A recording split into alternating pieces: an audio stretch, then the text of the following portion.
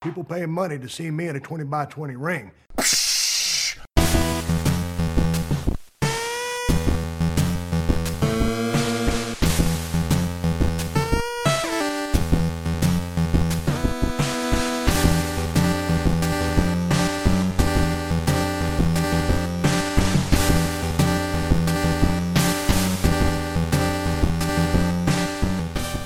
Welcome back to the 20 by 20 Ring Crew. I am your host, Joe, and he is not here this week. I'm giving Matt the week off after our 1-year anniversary. Again, thank you guys so much for supporting and listening to the show. We work hard. We really do. Week after week, we try to... I hate to sound like another podcast, but we try to insert logic where there is no logic. We try to approach pro wrestling each and every week from a logical standpoint. And I know that's really hard to do sometimes because you have a lot of people's difference of opinions and thought processes that go into booking pro wrestling or sports entertainment. That's where you fans come in. A lot of you guys have very strong opinions about what you want to watch, and we support that. We definitely support that here at the 20 by 20 Ring Crew. This week, we're going to try something a little bit different. Again, Matt has the week off. Get rest and take it easy, my brother. But we're going to do a watch along, if you guys don't mind. This is episode 51, and we are going to take a look back at the WWF In Your House pay-per-view St. Valentine's Day Massacre 1999. Of course, in honor of Valentine's Day, which this show should be airing the day after. So, we hope you guys had a lovely Valentine's Day, and you got to hang out with people you love and care about. This podcast is like an afterthought of that. This is for all you wrestling fans who may not have had the opportunity to enjoy something pro wrestling related and might have wanted to. So, if you don't have the WWE Network, which we'll be using for this podcast, you can get your own subscription through us and support the show. You can do that by going to 20x20crew.com/podcast/WWE Network. And that's all one word. There's no spaces, no hyphens, nothing like that. And what we're going to do is, once you have logged on to the WWE Network, find yourself in your house. It is an In Your House pay-per-view, but it's under St. Valentine's Day Massacre for whatever reason. This is the 27th In Your House pay-per-view that the WWF would put on. It happened February 14th. February 14th of 1999 in the Pyramid, Memphis, Tennessee. Attendance was about 19,028 people, give or take.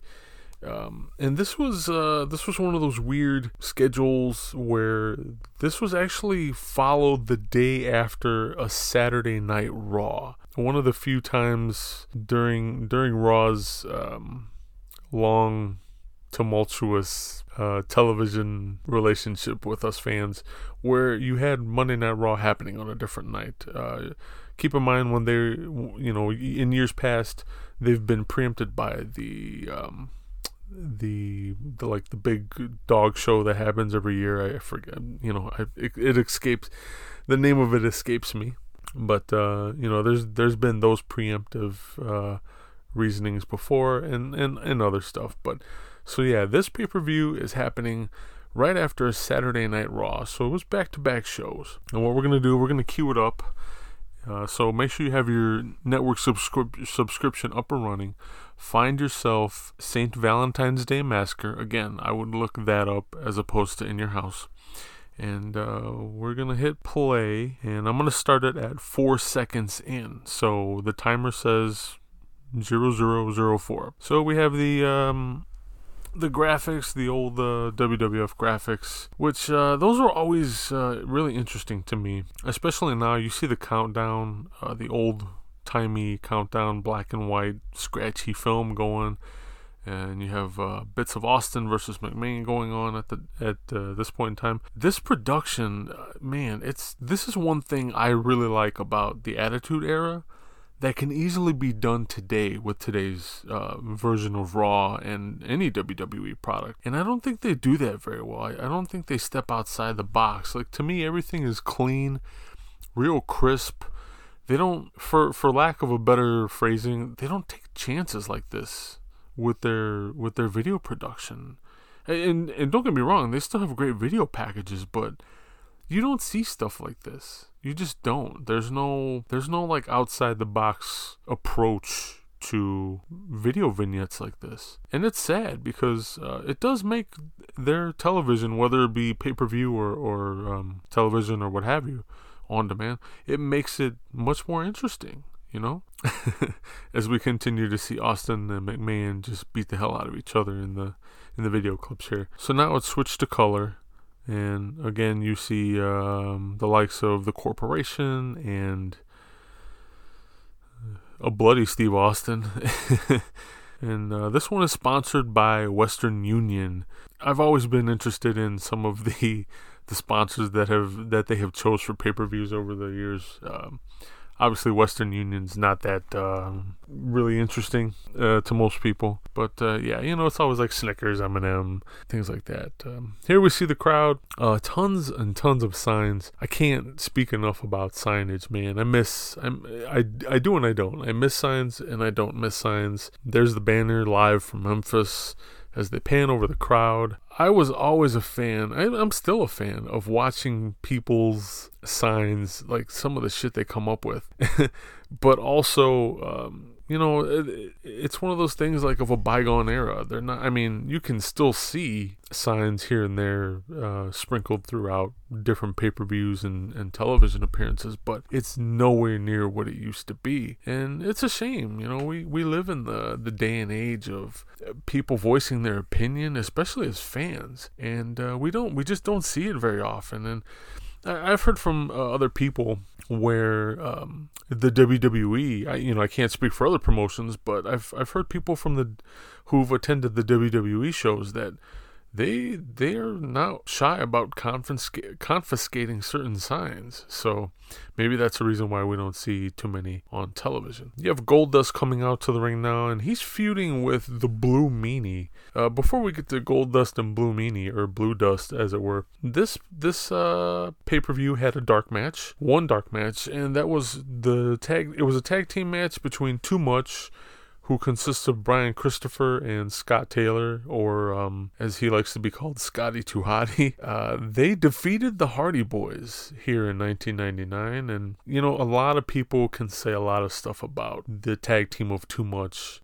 Brian Christopher, hell of a wrestler, whether you liked his gimmick or not. Same with Scott Taylor. Guys are straight out of Memphis wrestling, and before any of you sit there and say, these are just some more fucking Southern wrestlers and they're jobbers, you got to keep in mind that the WWF at this point, they're doing what they've always done, and they water their talent down. And it's a shame because both Brian Christopher and Scott Taylor are excellent professional wrestlers. They were just paid to be a certain way, and that's what they did, and they tried to make the best of it. So that was the only dark match. And then on Sunday Night Heat, you had two pre-show matches. The first one was Viscera along with Mideon at ringside. He defeated Test, who had Big Boss Man with him, by disqualification. That ended in about 2 minutes and 20 seconds. And then the second pre-show match that happened on Sunday Night Heat was Billy Gunn with Triple H and X-Pac, of course, DX, who we're talking about here, versus Tiger Ali Singh, and it ended up in a no contest, and it also ended in about 40 seconds. Really quick pre-show match. Sunday Night Heat pre-show matches, quite honestly, I couldn't tell you one that I really, really liked, except for, and I don't even think it was a pre-pay-per-view thing, where the Alkalites beat the piss out of Public Enemy, but that's another story for another time. So here we have Goldust coming in. They just showed the package leading up to their feud, or what had transpired in the days beforehand, where Blue Meanie basically painted Goldust with blue paint, and Blue Meanie comes out and, obviously he's a portly fellow at this point in his career. In my notes, I have basically like, was this guy wearing any fucking underwear?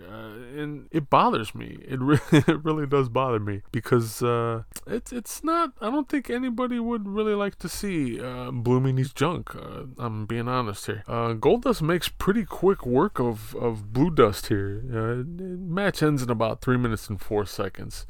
Leading up to this match, you had the leader of the Job Squad, which was Al Snow, and his mascot, Head. You guys remember Head? Head was stolen from him by Goldust, who ended up restyling it and kind of keeping it with his own makeup style, which was definitely an odd take on a storyline, but it worked, I would say. On the January 25th, 1999 edition of Raw, the Blue Meanie made his debut, and he came through the crowd and he stole the head back from Goldust for Al Snow. And then the following week, on February 1st, Goldust attacked Blue Meanie, and the night before the event, again on this special Saturday Night Raw, Goldust lost a match to Gillberg. You guys remember Gillberg? When the Blue Meanie distracted him with a video parodying him, renaming himself Blue Dust. And so after the match was over, the arena went dark with a blue hue similar to Goldust's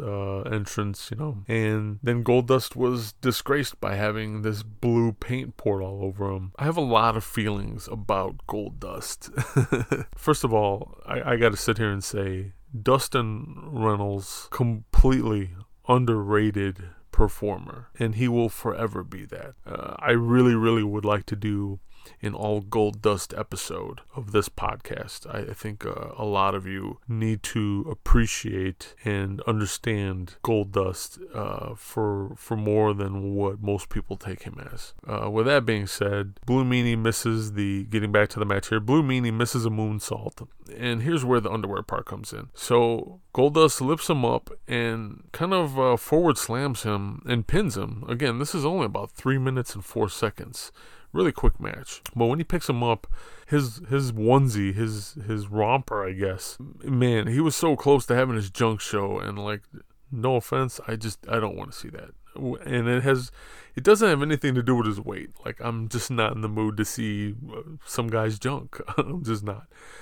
Blue Meanie gets set up here in the corner of the ring for another Shattered Dreams after the match is over, and the ref is begging him, please don't do it, but he does it anyway. So Blue Meanie, there's really not much to say about Blue Meanie here in the WWF. I feel like this was one of those ECW guys that they signed so that he wouldn't go anywhere else, or something to that nature.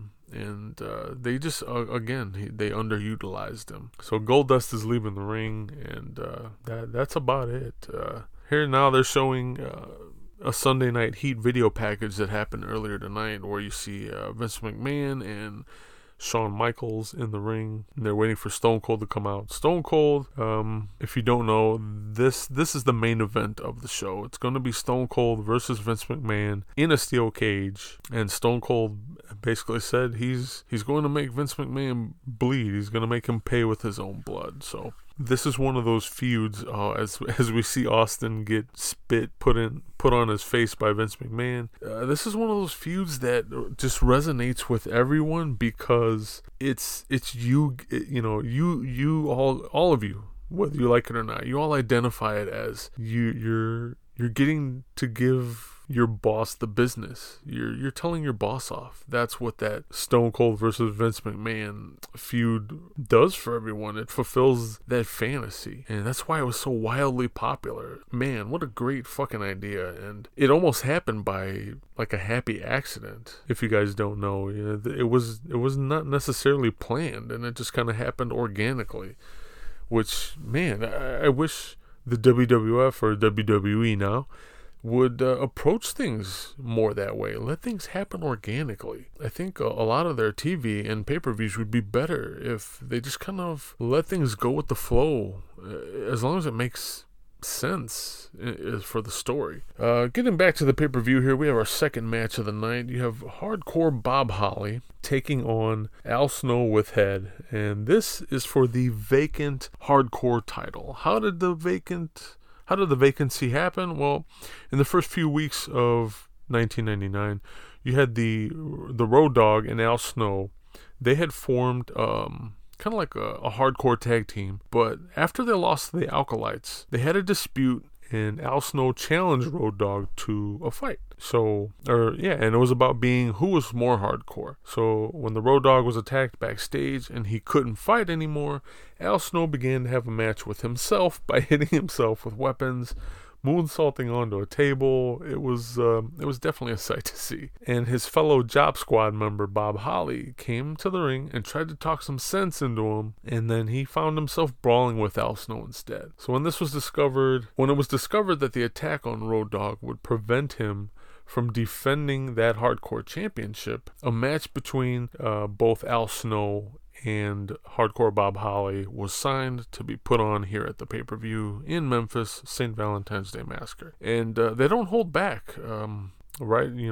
We just saw Al Snow get hit with a fire extinguisher and what looks to be either a coffee mug or a beer bottle. I can't tell. Something glass. They're fighting near the entranceway, and there goes Al Snow again with this time he's giving the fire extinguisher to Bob Holly as opposed to taking it, and they are definitely making their way to the back, beating the piss out of each other as two hardcore combatants should be doing. This match is all over the fucking building. They go outside. They're into all kinds of shit. They end up in, I forget what river it is. Yeah, they they end up in water outside in the fucking frigid cold air. I don't know how anybody puts up with shit like that. Here we have Al Snow doing the payphone spot, call somebody as he hits him with the receiver. Hardcore wrestling. I know a lot of you are fans of it, and I don't mind it, but I think just like with everything in life, it has a double edge. For all you fans of hardcore wrestling, you have to understand that this does take a toll, more of a toll than a normal wrestling match on the wrestlers or sports entertainers, whatever you're watching. Whether we like it or not, we're all human, and you have to worry about things like concussions and, cuts, bruises, scrapes, infection, transmittable diseases, things like that. And don't get me wrong, man, I'm not above watching hardcore wrestling. I attended ECW shows when it was around.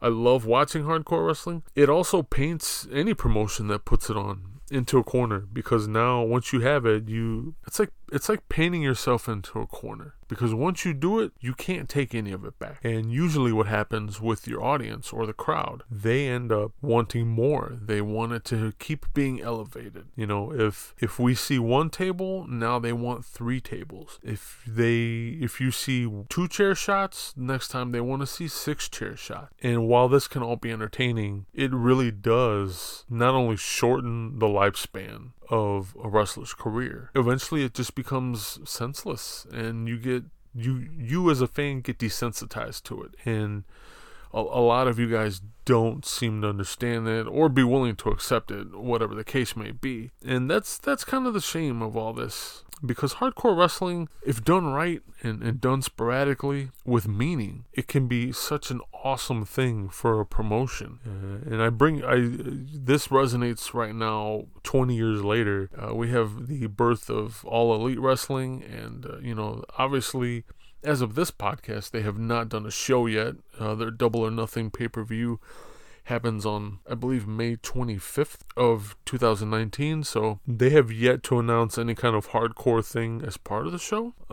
Although, at this point, Kenny Omega and Chris Jericho seemingly have been signed as part of the double main event, so I could see that being a little hardcore. But it's going to be interesting to see the future of hardcore wrestling when it comes to All Elite Wrestling. If and when they showcase it, how will the WWF react? Will we get to see more hardcore stuff? Will it become kind of like a point of interest for everybody again? I don't know. I'm not so sure how this is going to go. Back to the match, though. They have made their way outside. Bob Holly just hit Al Snow with a gigantic stop sign on, it's like mounted on a metal bracket. And now he's got a wheelbarrow.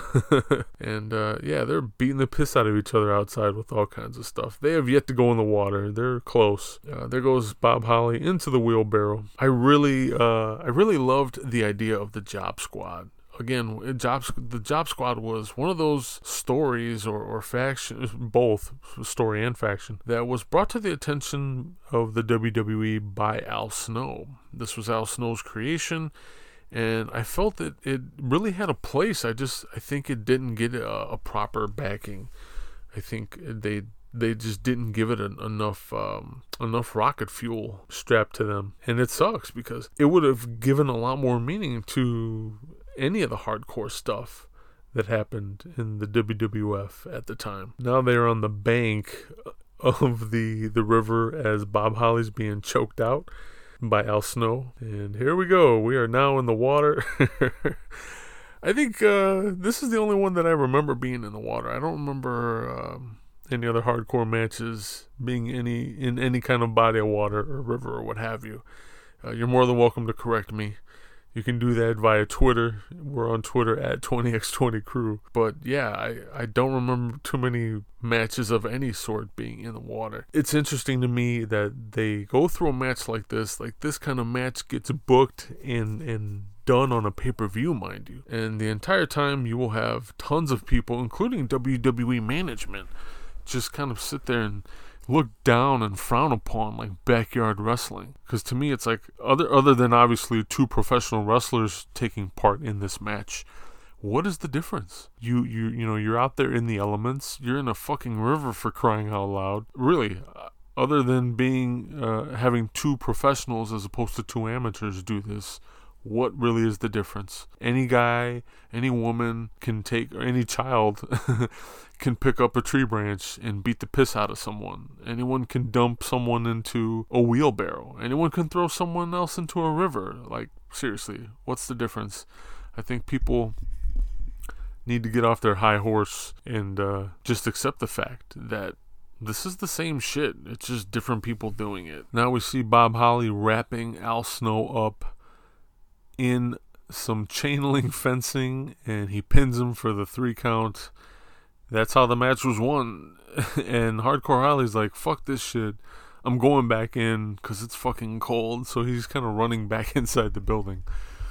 The Hardcore title, really quick before we move on to the next match. The Hardcore title, for those of you who don't know, take a really close look at the belt. A lot of people think this is the actual, like the pieces of the belt that are on the main faceplate. A lot of people tend to believe that those are the pieces of the title belt that was held by Hulk Hogan years ago that got broke by, I want to say it was Mr. Perfect. I think Mr. Perfect stole it at one point and took it to the back or the locker room area, and he took a hammer to it.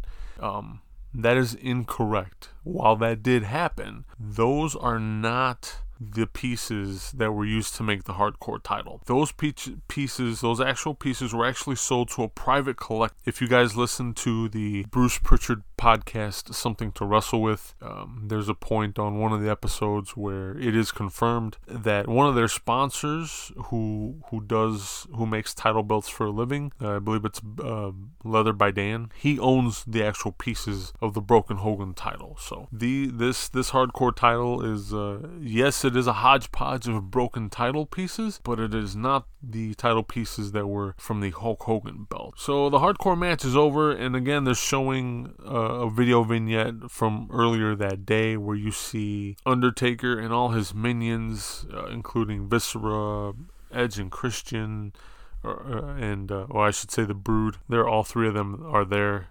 You have Paul Bearer there. They are all huddled around a fire, and they're taking instructions from the Undertaker. And this video package is leading us to a match between Big Boss Man and Mideon. And if you guys are keeping tabs, Big Boss Man is pulling double duty on this show, as he did wrestle earlier in the evening during Sunday Night Heat in that pre-show match. And here we see Boss Man as part of the corporation.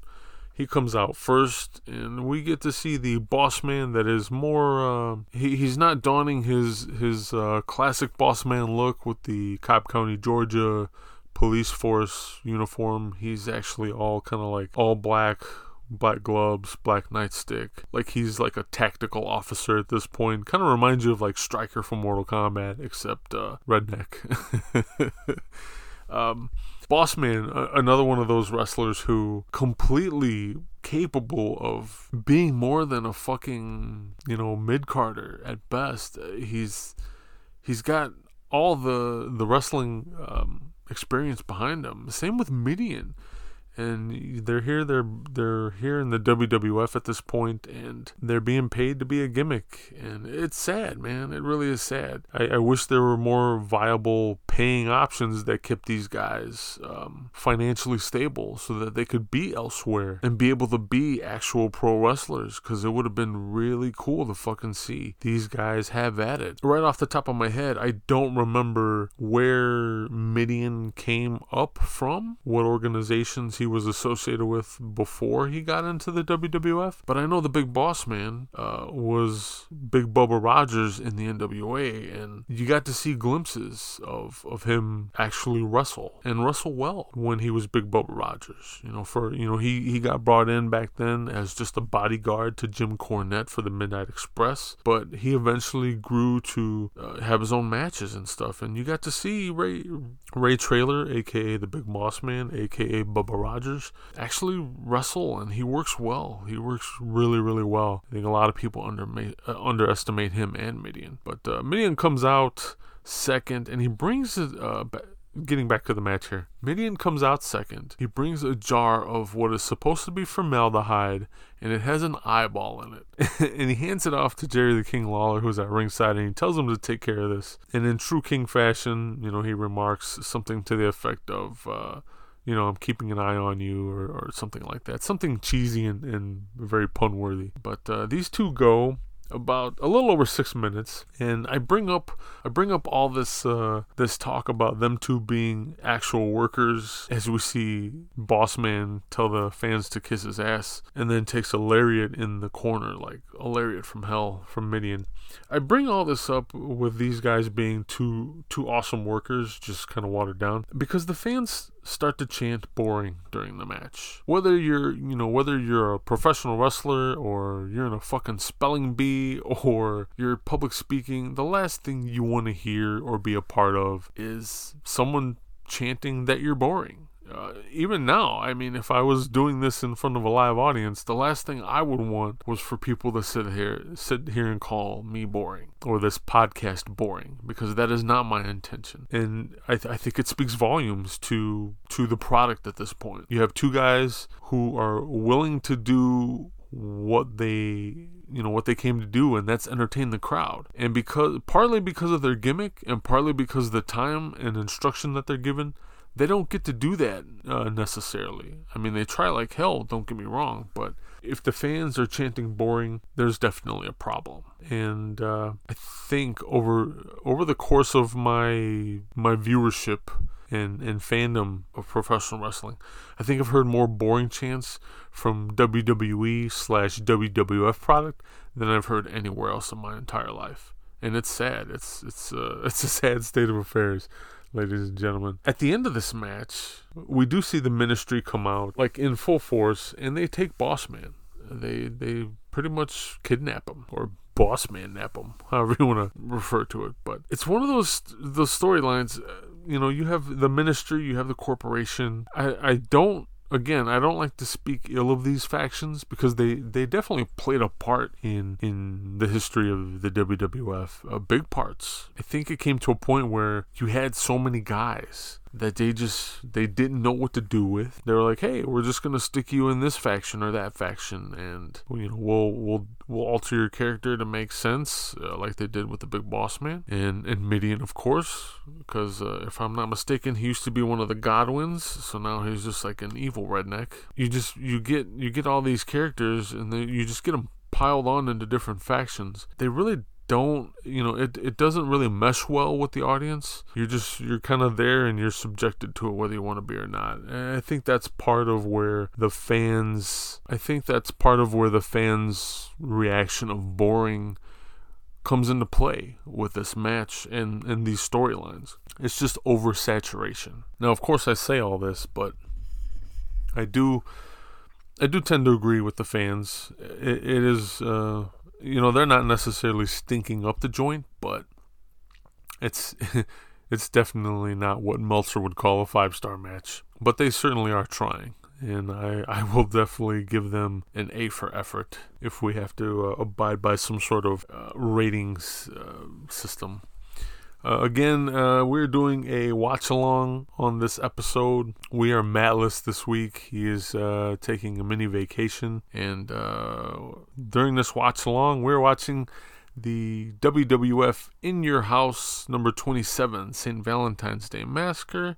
We're watching the Big Boss Man take on Midian. We're about 34 minutes and 22 seconds into it as Boss Man goes and gets the pin on Midian, thus ending the match. And now we will see the Ministry come out and kidnap the Boss Man. You have Edge, Christian, both of the Acolytes. Oh, I forgot that the place goes dark, and here comes the Undertaker's music and video, and of course he'll come out now and kind of supervise the kidnapping of the Boss Man here. As of this recording, we're hearing that the Undertaker might be calling it quits for good. He is currently not scheduled for a lot of events this year, including all of the Saudi Arabia shows that are supposed to go on this year, 2019. I, for one, am torn as a fan. I really love The Undertaker and that character. I also think he is over the hill, and he has had his time, and if they were to utilize him, they need to do it sparingly and with much more intent and meat, and I really don't think we're ever going to see that done effectively at this point. I really do hope he retires and he stays retired. I know for a lot of guys, it's hard to quit the business. I mean, think about it. If you do something for so long, myself included, I was in the grocery business for 23 years. It's hard. It's hard to give something up like that. Just kind of be done with it. I get it, but he really needs to just stop. So here they beat up the Boss Man, and they're carrying him out like pallbearers do. There's 3 or 4 guys on each side, and he's elevated, and they're walking him back to the backstage. Pallbearers there with Midian, formaldehyde preserved eyeball in the glass jar, and they steal the Boss Man. And now we cut to another video package. I believe this is for WrestleMania, maybe? The Showcase of the Immortals being televised here. Yes, WrestleMania live on March 28th. Sponsored by M&M's. Now they're backstage, and we see Kevin Kelly. Wow, how far has Kevin Kelly come?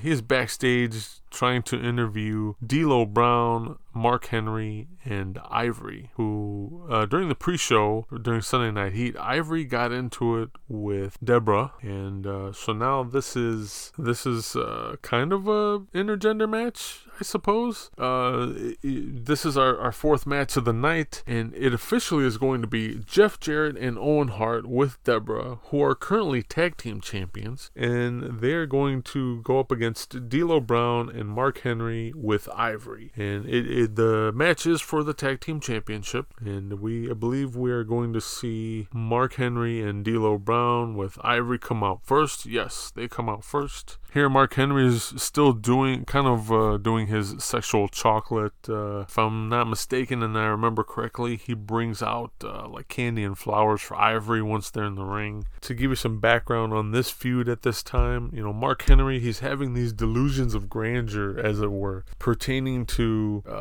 like his overall status with the opposite sex. And so he flirts with Deborah, and she pretends to be attracted to him, because that's kind of what Deborah does. That's her gimmick. All the while, this all happens while she's managing Jeff Jarrett. And so Jeff Jarrett attacks Mark Henry from behind. And to try to prevent Deborah from further distracting Mark Henry, D'Lo Brown introduces him in hopes that Mark Henry wouldn't be distracted during their match against the tag team champs, so that they could possibly win some fucking gold here. And so, yes. As we see now, he does hand her flowers and candy, and he seems totally enamored with Ivory, which, kayfabe. Ivory wasn't bad looking, but it's the storyline. It's just, and here's my fucking favorite person in the world, Slapnuts himself, Jeff Jarrett, comes out with his fucking goddamn guitar. His t-shirt reads, "Don't piss me." He continually pisses me off. Here's a guy, even at the height of his career, he was low mid-card at best. I don't care what anybody says. If you guys as wrestling fans want to sit there and give shit to the notion of Southern, like, oh, here's another Southern wrestler, do it with Jeff Jarrett, because Jeff Jarrett really is one of those guys. Obviously, born and raised Southern wrestler, second or third generation, mind you. He's low mid-card at best. For lack of a better term, he is like stereotypical Southern wrestler. He really is jobber material. I don't understand how or why he ever got as big as he did, other than Vince Russo. Obviously, especially when he was in WCW, I think Vince Russo had a lot to do with Jeff Jarrett getting over. It's sad. It's sad to see the likes of Owen Hart, who, like, I feel bad for. Like, he's stuck with fucking Jeff Jarrett as a tag team partner. And Owen Hart is, like, it should be fucking beneath him to be wrestling with Jeff Jarrett in any capacity. But here we are, and they have fucking tag team titles around their waist, and they're defending them against Mark Henry and D'Lo Brown. I just don't get it sometimes, folks. Again, this is the plight of our podcast here. You have us trying to interject logic into something seemingly unlogical. This storyline is just bordering on cockamamie. I miss Owen Hart. Definitely miss Owen Hart. And, like, wow, what could have been if he were still with us? What could have been? He had such a bright future ahead of him. Coming out of the shadow of working around his brother, being elevated to that next level of performer and performance. I think he would have done wonders for the WWF had they pushed him to become a main eventer. And if he didn't stick around for whatever reason, and he went to WCW or to a lesser extent ECW, I still think he would have definitely been one of those very impactful performers, and we would have gotten to see him perform at another level. And that is something I will always want and love, is what could have been with Owen Hart. Mark Henry's another one of those talents who came from being a strongman, an Olympic strongman, into the world of professional wrestling. And while he was trained and he did have somewhat of a wrestling background, this was still kind of foreign to him. But he's another one of those guys where he kind of got the shit end. Well, no, there was no kind of about it. He did get the shit end of the stick when it came to him being pushed. I remember, watching his push. I was happy. I was like, man, this is great. I can't wait. They're gonna push him. And then they pushed him and they gave him, his first world title. And a lot of fans weren't happy because his title reign was kind of like the drizzling shits. And I agree. I definitely agree that his run was mediocre at best. And unfortunately, I think it falls on the WWE or WWF creative, where it's like, what do we do with this guy? How about you just let him be a pro wrestler? If they would have let Mark Henry be just a pro wrestler and not stuck him with shitty gimmicks like sexual chocolate, I think he would have had the same effect on the audience as a Kurt Angle, and I don't want to sit here and pigeonhole him in or like take the easy way out with him being this, here we have another Olympic athlete and that's his persona. But you know what? It would have worked. It so would have worked. And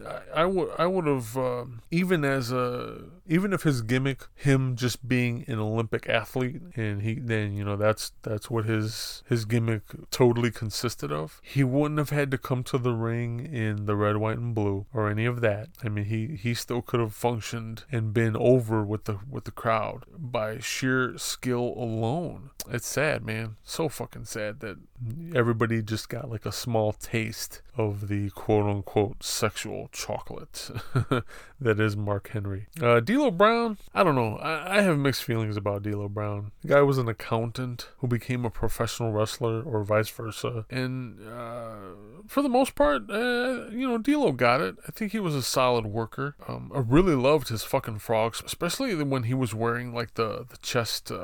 Those are always like really fucking athletic and entertaining to watch for me. But again, I think it was one of those cases where, okay, even if we do push D'Lo Brown, what do we do with him? You sit there and you overproduce him to the point where it's kind of like he doesn't know what to do with himself. He's always stuck in a certain gimmick. I think part of it is like the curse of being a black wrestler. It's like, hey, you're a black wrestler, we're going to put you in the Nation of Domination because you guys should be part of like this militant faction, dark-skinned wrestlers. And I say that because The Rock is not just black, he's also Samoan, and he was part of the Nation of Domination. So yeah, it's seemingly just another performer getting pigeonholed into one or more shitty gimmicks. I think if these guys had more opportunities to go elsewhere that paid well and kept them in the business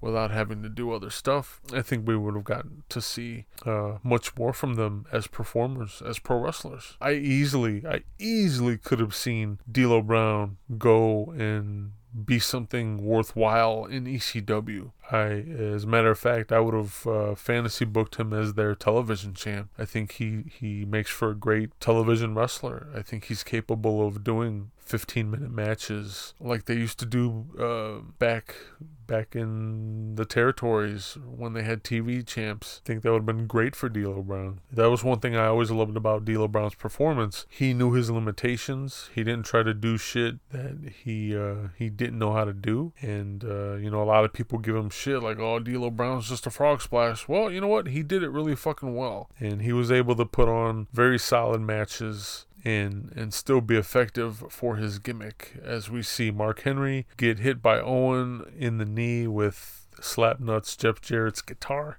And now Jeff Jarrett's going to put the figure 4 on Mark Henry, and I believe this is the match. Yeah, Mark Henry taps. He is wearing a knee brace, so I don't know how much of this is actual, I don't know if he's working hurt legitimately or it's all a work. Either way, he's thriving in pain and they have lost the match. So to retain these titles, Jeff Jarrett and Owen Hart as still your champs. The match runs about 9.5 minutes. And they're in the ring, and now you have Deborah basically being thrown to the mat and partially disrobed by Ivory. They're getting into a cat fight, as the Attitude Era so often gave us.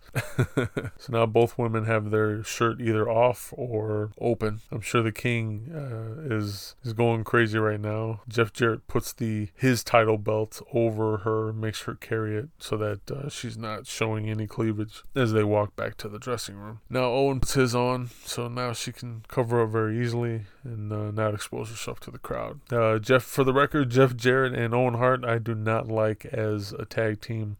It is partially because of Jeff Jarrett, but also, I don't know, for me, they just didn't gel well enough to give them any real grounds to be a tag team. We're gonna take a pause here with this episode, and we're gonna pay some bills and continue this watch along. So everybody pause at 53 minutes and 35 seconds and stay tuned. We'll be right back. Hello, ladies. You know what really turns the Big Valboski on? Saving money. That's right. And you guys can help the boys over at the 20x20 crew do just that and visit Raise. 20x20crew.com/podcast/raise. buy yourself some discounted gift cards, save some money, and support the show, all in the same process. Damn, that's hot. 20x20crew.com/podcast/raise. Saving money definitely gets the Big Valboski raise. Thanks again, everybody, for hanging in there with us as we do our first watch-along episode here at the 20x20 crew. Thanks for supporting the show. Thanks for listening. Thanks for visiting our sponsors. We're going to get continued here. And we paused it at 53 minutes and 35 seconds. So we're going to start that up back now. Again, we are watching WWF St. Valentine's Day Massacre 1999. And it is the 20-year anniversary of the event. Right now we are watching a video package from Sunday Night Heat that happened earlier in the night with Mankind getting the piss beat out of him by The Rock. Oh boy, this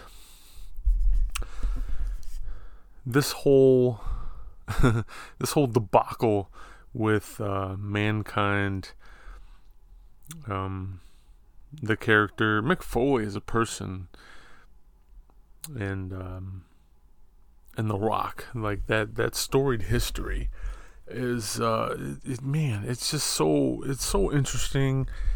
It's one of those. You have I'll never forget, if you guys haven't watched the documentary Beyond the Mat, I suggest you do so. Really, really good documentary. And in there you get to see the backstage aftermath of, I believe it is The Rock versus Mankind at King of the Ring. I don't remember what year, but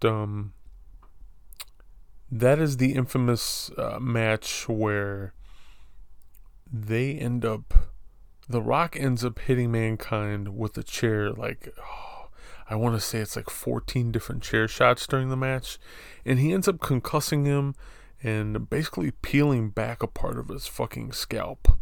It was bad. It was so bad. And between one of Foley's books and the footage you get to see during that documentary and interviews and stuff over the years, you have a Mick Foley who, he's willing to do anything and everything for this company and to get his character over and the match over and things like that. And he puts so much trust into The Rock and every performer he got in the ring with. But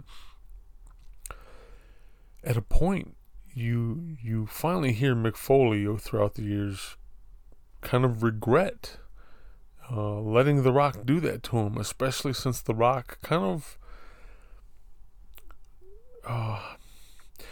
I don't want to say nonchalant, but yeah, nonchalantly, like, hey, we went out there, we did it, man, and that was kind of it. There was no, seemingly anyway, there was no follow through, like, hey, are you okay, or anything like that. It was, I don't know if it was like a braggadocious young Rock who just like naively thought, hey, that was the way the match was supposed to go, and hey, we got it over, or he truly just didn't give two fucks about Mick Foley and how he almost fucking bashed his head in, to the point of, brain damage. One of the many aspects, one of the many points of their relationship where it's just really interesting over the years. Definitely something to go back and look into and watch. We'll throw it on the website as part of Merch of the Week for this episode. You can order it through our Amazon partnership. Always please support the show if you can. 20x20crew.com/podcast/Amazon. You can do all your Amazon shopping through there. No added fees, no hidden fees, no extra cost to you. You simply do your shopping on Amazon through us, and Amazon shows us a little love and support. So we would definitely appreciate that if you can make that happen. Our next match of the evening is again one of those feuds where man, I don't know. The match is Val Venis along with Ryan Shamrock, lovely little lady here, going up against the current Intercontinental Champion in Ken Shamrock. Ken Shamrock, definitely an interesting guy to convert over from mixed martial arts to professional wrestling, to sports entertainment. I really liked him when he was like TNA NWA champion, because not only does he lend a lot of credibility, especially in the the same vein as a Dan Severn or people like that, but surprisingly he made a really good transition over to wrestling in general, not just sports entertainment. And I thought the way he was used in WWF was pretty good. I think it could have been better, but it was pretty good. He made a solid Intercontinental champ, and we get to see him here defend the title against Val Venis. Again, Sean Morley, a.k.a. Val Venis, another one of those guys, young and up-and-comer, and I love the gimmick. I think it works well, but I think he's capable of so much fucking more. Oh, my God. It pains me. But he really did well with the Val Venis gimmick. It's hard. You're hard-pressed to find someone else who can get that gimmick over like he did.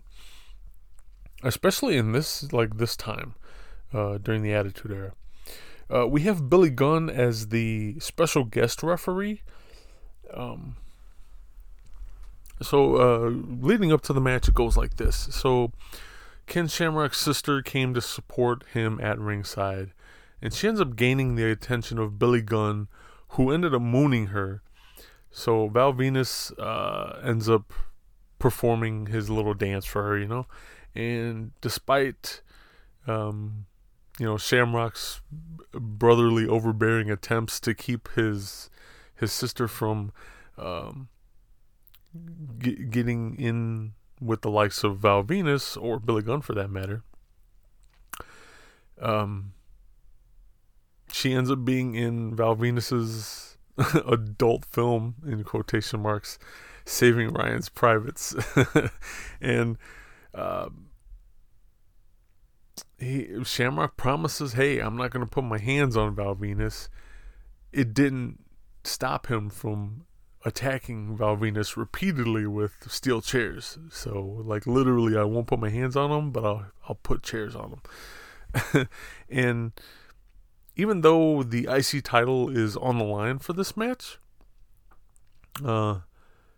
he still couldn't contain his rage, and he just keeps attacking Val Venis again and again during in-ring interviews and such. When the referees and officials tried to break both those guys up, Shamrock attacks all of them, leading to Earl Hebner, who was the senior referee at this point, refusing to ref the match. So, because he's, obviously he's scared now. He's fearing for his own safety and that of his team of referees. So later in that same segment, DX's Billy Gunn comes out and takes off his top to reveal a referee t-shirt, and he volunteers to call the match. During this match, I have a few notes. One, good old Michael Cole, even back in 1999, still is fucking shit up left and right. And during the match, if you listen really close, he calls Ken Shamrock Ken Shamlock. And you know what? I know I'm going to sound like I'm picking on Michael Cole, but I am. I'm picking on Michael Cole. Because here's a guy, he gets trained by Jim Ross, okay? And all that training, all the many hours of performing and practice and such, take your time. Take your time and get shit right. Call it like it's supposed to be. Get their names right. At least get their names right. He still does that shit to this day, where he can't he calls wrestlers the wrong thing, the wrong name, and it just comes across like he just doesn't give a shit. When JR was calling New Japan and he was a little sauced on the mic, and he's calling some of the Japanese wrestlers by different names or couldn't pronounce them. He wasn't really trying. And whatever's going on with you, if you're a color commentator for wrestling or sports, get your shit together. Like, that's your job. You have one job. Do it. That's my gripe.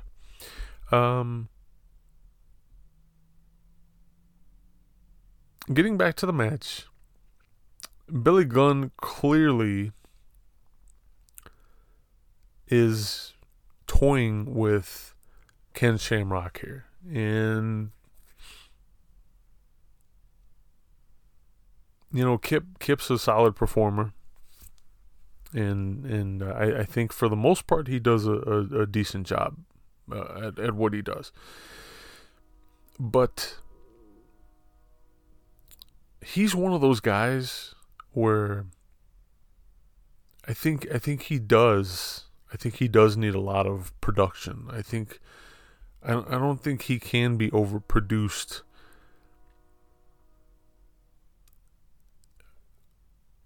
He works well in the ring, but in the way of storylines and such, I think he needs a lot of direction. At least that's the vibe I get. You have, if I'm not mistaken, they end up building a feud after this match. They build a feud between him and Ken Shamrock because of the way the match ends, which is fine. Like, I never minded seeing that, but you have a performer like Billy Gunn, and he works well in tag team stuff, but whenever he got singles pushes, I don't know if it was just like him choking or what have you, but his singles runs I was never a fan of, and I just something gets lost in translation.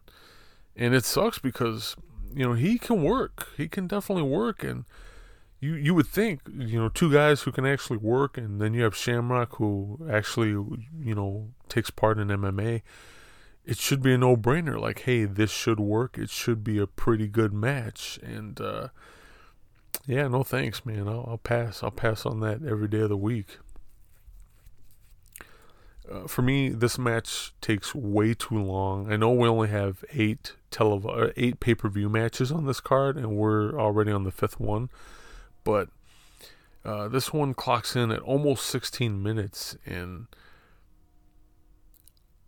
if the intention was for the belt to go to Val Venis and then also start a feud between Ken Shamrock and Billy Gunn, I think both of those things could be accomplished in a much smaller amount of time. And, keep in mind, this is a mid-card match, whether you're okay with that or not. I think for a mid-card match, I think it goes too long. I think they could have ended it and still got across the point that Billy Gunn was going to screw over Ken Shamrock. So they easily could have done this, I'd say, probably in about 10 minutes as opposed to 16. A lot of people give someone like Dan the Beast Severn, flack for not having any personality in the ring, going in there and just being about business and that's it. But he's a mixed martial artist. He's a legitimate mixed martial artist. Not that Ken Shamrock wasn't, but it's like that's all he knows. So when Dan Severn was NWA World Heavyweight Champion, that is the persona you wanted for that title. You know, that it lends to the prestige of that title. Dan Severn is a professional wrestler, whereas Ken Shamrock at this point in time is a sports entertainer. And Ken Shamrock gets it. He knows how to be a sports entertainer, and he does a really good job at it. I think Dan the Beast Severn wasn't totally incapable of, you know, transforming himself into a sports entertainer, but for my money, I like to see Dan Severn as a pro wrestler. I think that's why he didn't work very well in the WWF. They took his mixed martial arts credibility, and they're like, "Hey, we're gonna make this guy badass," and he was a legitimate badass, but I think he was too much of a badass, and he didn't want to budge. He'll tell you that himself. He's a wrestler, and he wrestles. He doesn't sports entertain. So it would have been interesting if they were able to like successfully convert him over, especially like under the tutelage of someone like Ken Shamrock. I think they would have been a hell of a fucking tag team. I mean, think about that for a second. Two legitimate MMA guys, which I don't think, to this day, I don't think has been done in any pro wrestling or sports entertainment. Like, have a tag team that was based originally from mixed martial arts. Hopefully we get to see something like that with the all of the mixed martial artists on the women's side that are coming up through NXT and whatnot. That would be really fucking cool to watch and play out. You know, hopefully they do it well. Hopefully they give them enough space and time to get in there and build this, you know, cohesive mixed martial arts style tag team. I think that would, if done properly, man, what a spectacle to be entertained by. Especially on a stage bigger and of the size of the WWE. If I read correctly, Val Venus these days is not in the professional wrestling business. He is in the medical marijuana business. I think he owns stock in an actual dispensary somewhere in California, if I'm not mistaken. It's kind of always interesting as we see Billy Gunn here stop the 3 count, toying with Shamrock. It's really interesting to see these guys, you know, once they leave the business, what they do for a living. You know, obviously you get a lot of guys, especially the older guys, where it's like, you know, all I'm doing is wrestling and that's it, and like I'll keep doing, you know, public appearances and shit like that, and that's it.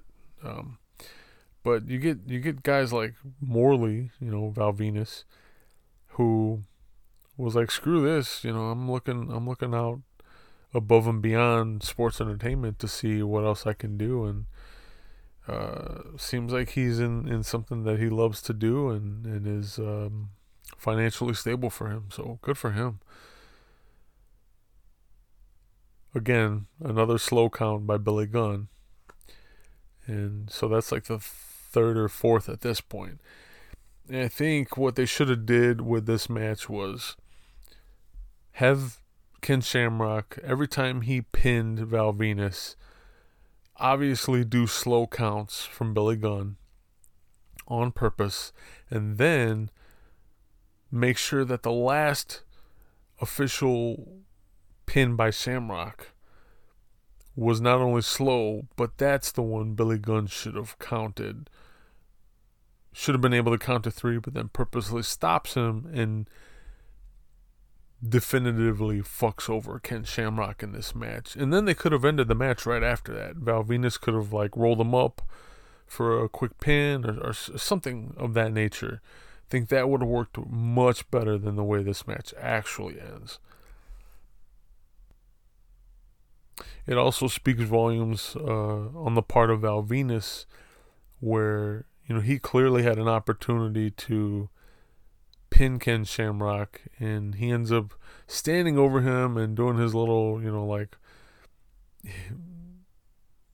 gyrating of the hips dance, wasting time when he could have easily taken the time to pin him, and again ended this match with a better time. Now we're seeing Ryan Shamrock help Val Venus get to the ropes after Ken Shamrock put on his ankle lock. It made me think of the bar brawl match he had with Tom Lawler Super Bowl weekend. I'm pretty sure it was available on Fight TV. I don't remember the promotion who put it on, but you can find more information about Fight TV and actually get credit from us for towards your first purchase. I think it's $15. 20x20crew.com/podcast/fight. That's FITE. The promotion had set up a match between Ken Shamrock and Filthy Tom Lawler for a barroom brawl match. So, no ring, no ropes, no nothing like that. They just literally battled throughout the bar. And I was reading an article where Tom Lawler was talking about the breaking of kayfabe there during the match, where they had agreed upon what they wanted to do for the match, but at one point there was some sort of stand or some sort of prop that Shamrock was supposed to powerbomb Lawler through, and he completely missed it, and Tom Lawler ends up getting powerbombed onto the concrete floor, narrowly avoiding a concussion and possibly breaking his neck.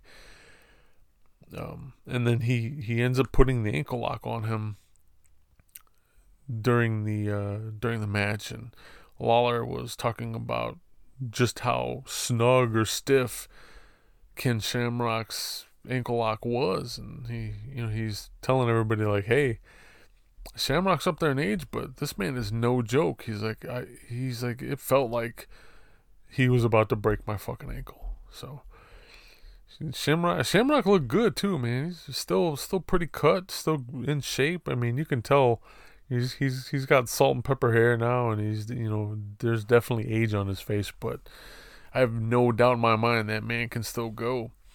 Here we're watching the replay of the end of the match.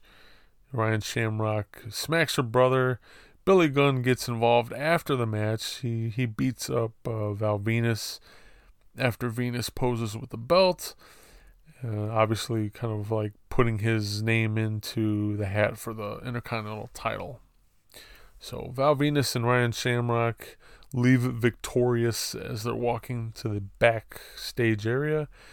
We see a pan of the crowd, and now we're cutting over to another video vignette of Mankind with Mr. Socko. And this is, of course, going to take us to our next match.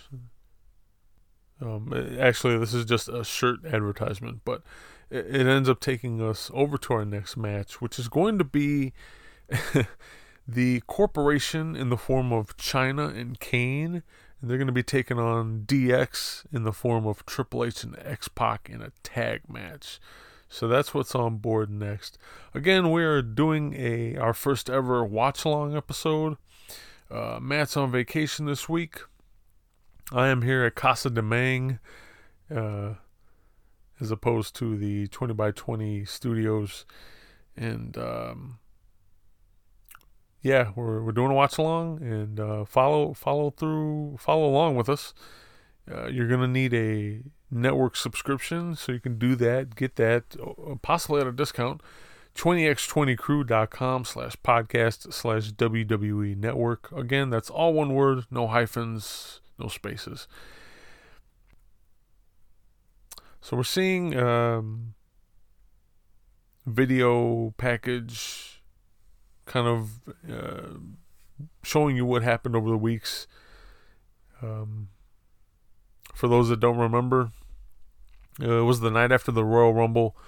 Triple H demands an I Quit match against The Rock, questioning his the dubious circumstances that the one had ended the previous night. And so during the match, Triple H was just about to put Rock through an announce table when the corporation appears, and they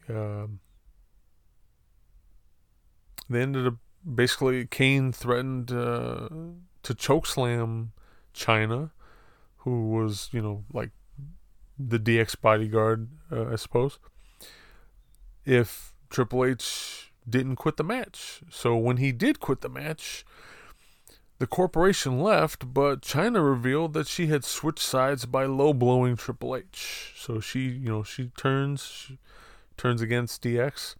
And the following week, Triple H has a steel cage match with Kane, which he won thanks to some help from X-Pac, after China also interfered. And after the match, she threatened her former partner in Triple H, telling him that she had a special St. Valentine's Day gift for him. So that leads us up to this match, and that's what you're seeing in the video package here, as we see low blow after low blow, and her in the cage.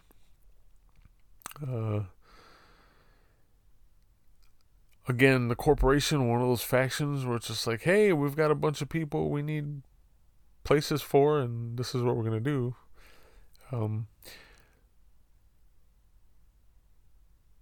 For as many people sit there and complain about people turning heel or people turning babyface, those two roles in some shape or form will always be a part of professional wrestling and or sports entertainment. I know these things have been done millions of times at this point, but given a compelling story, both of those character archetypes still work. We have DX coming out first. Again, it is X-Pac and Triple H. X-Pac is wearing gold around his waist. I want to say that is the European title. I think it's the European title. So they come out first, and they're doing the whole DX crotch chops set to pyro. And they do the whole announcement, let's get ready to suck it and such, as you see the big suck it signs in the audience. Triple H at this point, for me, man, he had a lot of potential. I really enjoyed over the years the feud he had with The Rock.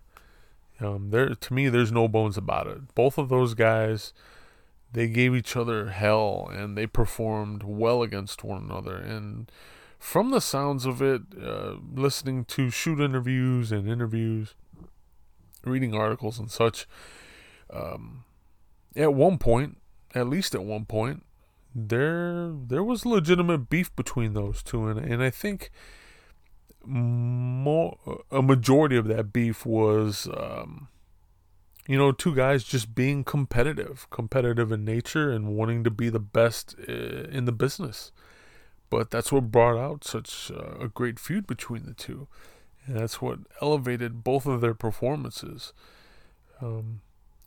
Was there real heat at times between these two? Yes, of course, but I think they channeled it and used the energy very wisely and put it into their performance, as opposed to something non-synergistic, like telling each other to fuck off and like fucking each other over in matches and such. So one of those times where something actually works like better than it should have. And us fans got the best part of it, man. There's awesome performances by those guys. And speaking of awesome performances, I have a giant salt truck outside of the studio here deciding to interrupt.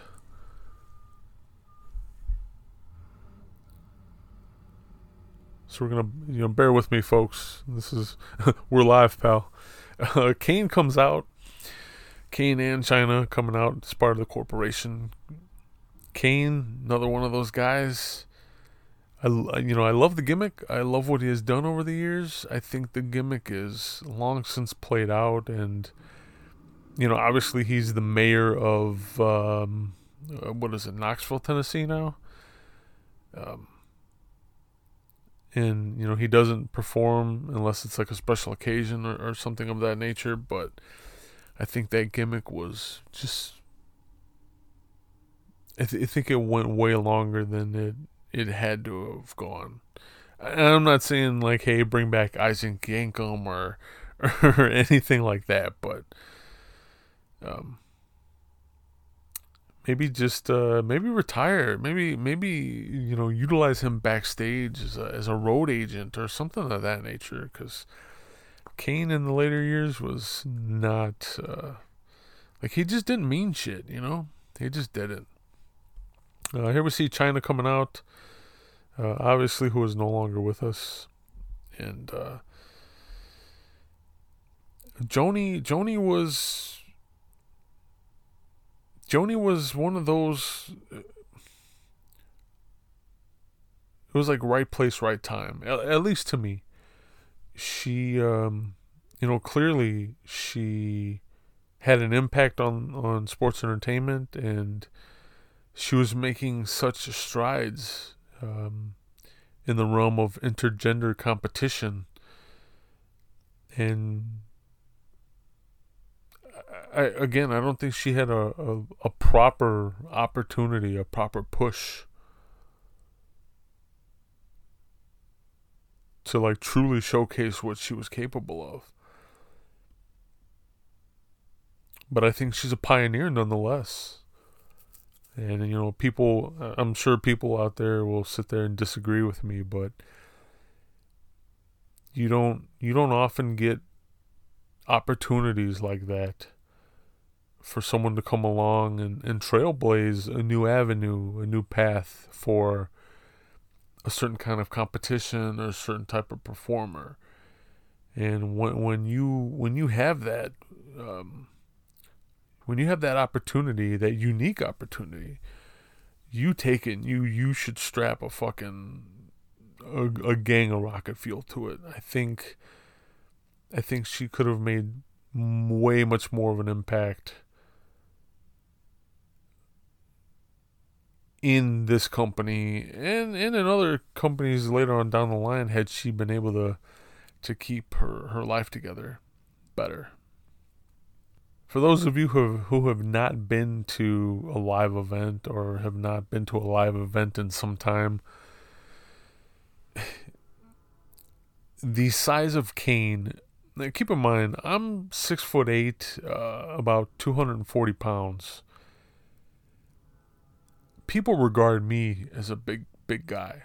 I certainly I'm not small, but I definitely have a stature about me, and I know I'm bigger than most people, but he makes me look like a shrimp. He makes me look so small. Same thing with Big Show, like just massive human being. Intimidating nonetheless. I mean, not only is he tall, but he's, especially at this point, Kane is jacked. He's a heavy dude. He's got to be pushing 300 pounds. He's built like a brick shithouse. Here's China. China wants to tag in. He finally gives it to her. And again, Joni's no slouch. She has an interesting working punch where when she hits you, she kind of fades back a little bit. And I'm not like I don't have a gripe with it in a negative manner. It's really interesting because you don't get to see that. Everybody's working punch is different. Excuse me. Everybody's working punch is different. One of the most regarded working punches in the business, still to this day, by a lot of people, is Scott Hall's. If you take a look at Scott Hall's, there's a lot of forward momentum in his punch, and he's also, when he connects with your face, he's also spinning his body almost like a roundhouse. And depending on how he does it, he's either putting a forward and turning motion towards you as he punches you to really lay into the punch, or he sizes you up and then does a complete spin and lands the punch onto you. So one way or another, you're getting clocked pretty decently during the match when he actually puts fist to face. For future reference, Triple H using the ropes, like going up top, is I'm not a fan of. I never, he's a pretty good technical wrestler, and again, I think he's just prone to working his gimmick, so you only get to see a certain amount of his technical ability. But dude, lay off the ropes. You don't need to go climb to the top. You don't second or middle rope at best, and even then, keep it in the ring. Don't try to be any kind of high flying. And I bring this up too because now Kane is on the top rope, ready to come flying down with like this lariat from hell, and it is impressive. Don't get me wrong. It is impressive anytime a man of his stature can climb to the top rope of a wrestling ring and fly off like he's fucking Rey Mysterio. But just because it could be done means it shouldn't be done. Here we see Johnny doing a good job of blocking a standing suplex, which H does get up, but then she weasels her way out of it, and she slams him. I definitely got to go back and look up some information to see what she was benching while she was working for the WWF at this time, because I know it had to be up there. I want to say around the 250 range, if I'm not mistaken. It was like 250. Because keep in mind, this was like, this was early. It was like 2 years into her career there. Or her career in wrestling, anyway. And here you see X-Pac and H double teaming Kane, trying to get him over for a suplex, in which they battle back and forth, and they finally get him over. X-Pac, again, one of those, for whatever reason, he was one of those performers where you actually got to see him wrestle just about as good as he wrestled anywhere during his given career. You don't get to see a lot of guys be able to do that, go from, the pure unadulterated wrestling that is independent wrestling, and translate it over successfully into the WWF. Again, a lot of these guys are watered down and such, but Sean Waltman, aka X-Pac, he's one of those guys that you get to see something very similar to how he would perform in an indie setting. Which it still surprises me to this day. Anytime a WWF or WWE performer gets to perform on a level that is not so watered down, you should be aware that you're watching something special, because this is not an everyday occurrence. This isn't something that actually goes on. He does it he does it seamlessly. I mean, and I'm not saying he's done it the entirety of his stint with the company, but when he was the Lightning Kid and the 1-2-3 Kid, he still did moves that weren't necessarily okay with WWF management or WWE management. And I think some of that at least was due in part to him being part of the Clique and them kind of getting their way backstage with Vince at times. No matter how much truth or falsehood there is to that, I do believe they had some sort of pull with their matches. And again, this isn't me like riding their dicks and being a fanboy about the Clique and all that. But they do come out and say like, hey,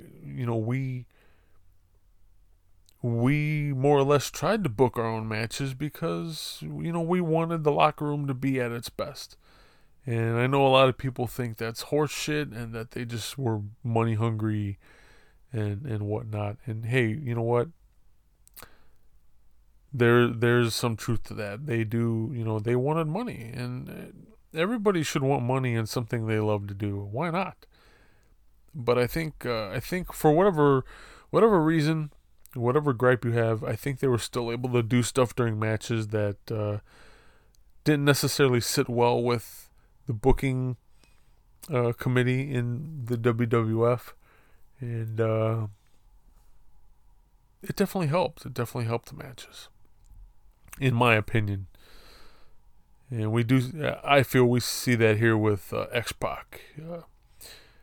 And to me, he is one of I think he's probably the most underrated or at least overlooked member of said Clique, where he leaves the WWF and he gets signed to WCW as part of the NWO as the 6th member.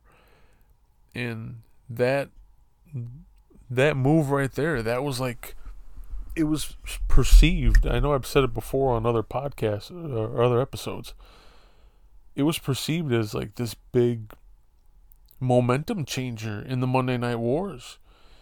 And I think it was so relevant and like such a power move in the way of talent, because it was Hall and Nash's real life friend. This wasn't Hulk Hogan being paired with them. This wasn't Sting or Macho or any of those guys.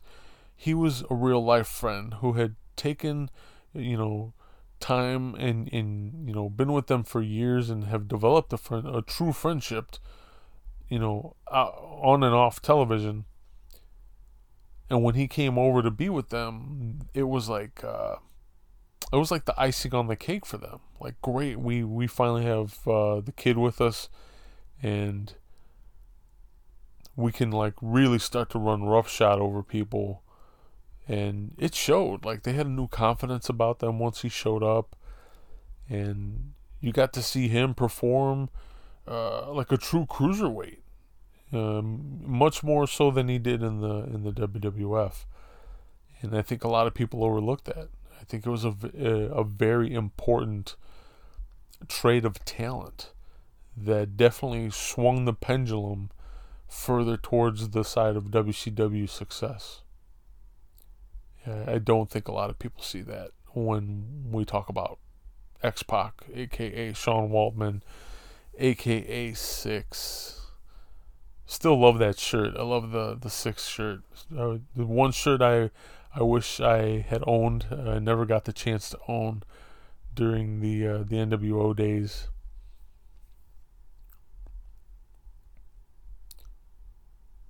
Here you have the match is continuing. It's got Triple H and Kane brawling on the outside, almost towards like they're going towards the backstage area, and then you have X-Pac landing the Bronco Buster onto China. Always a bit of a controversial move. Here comes Shane McMahon to interfere in the match. What can we say about Shane McMahon? Good Lord. X-Pac chases Shane McMahon to the back. I don't like what Shane McMahon has become in the way of a performer for the company. I just don't. I think he had a place and a time, and his relevancy is long gone. I think he should just give it up. I really do. And now I think, if I'm not mistaken, as this is being recorded and aired, he is tag team champions with The Miz right now. So, yeah. I think that speaks volumes about WWE's booking at the moment. Kane with the choke slam to help out his partner, Chyna. He's going to pick her up and drag her and throw her on top of Triple H. And I think he's going to... Oh, no. Okay, so he's just waiting on the apron as referee Tim White runs back to count the pin. And now we have Chyna and Kane, a.k.a. the Corporation, victorious over DX in the form of Triple H and X-Pac. The match goes about 15 minutes. Again, more room and more lost potential here for a better storyline. You have Kane and Chyna operating remarkably as a pretty well-gelled tag team. Something that I never expected with this match. And it's a shame. It's a shame that we didn't get to see more of this. Especially with Chyna, becoming this intergender pioneer of sorts. I think they could have easily, had her tag with Kane and become a legit tag team and win gold. I think that was a missed opportunity by them. My thoughts on Triple H and X-Pac as a tag team. Obviously they have chemistry. Obviously they're friends. In the way of a tag team, as far as DX goes, they're so-so. They're not my favorite. Obviously, when we talk tag teams in DX, everyone thinks the New Age Outlaws, and you're right to think that. I mean, those guys, Road Dogg and Billy Gunn, had such great chemistry as a tag team, both on the mic and in the ring. So if you're asking me who I would love to see when it comes to DX tag teams, it is definitely the New Age Outlaws.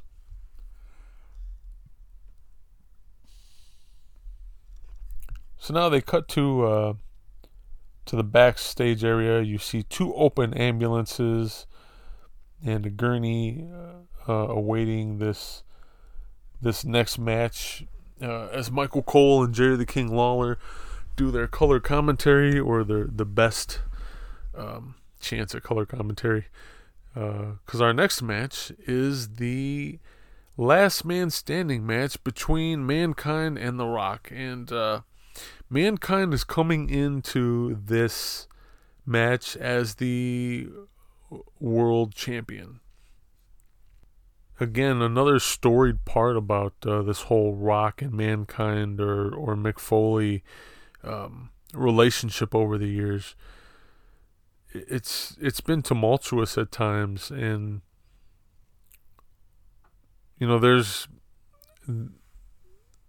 it's out there in the ether of wrestling rumors and stories where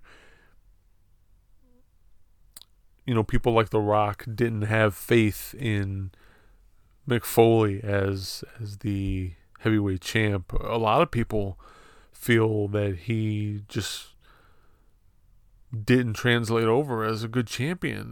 Vince McMahon being one of them. And it sucks because, that gets out there to the public. And then, to make matters worse, the night he won the championship for the first time, it was a pre-taped Raw.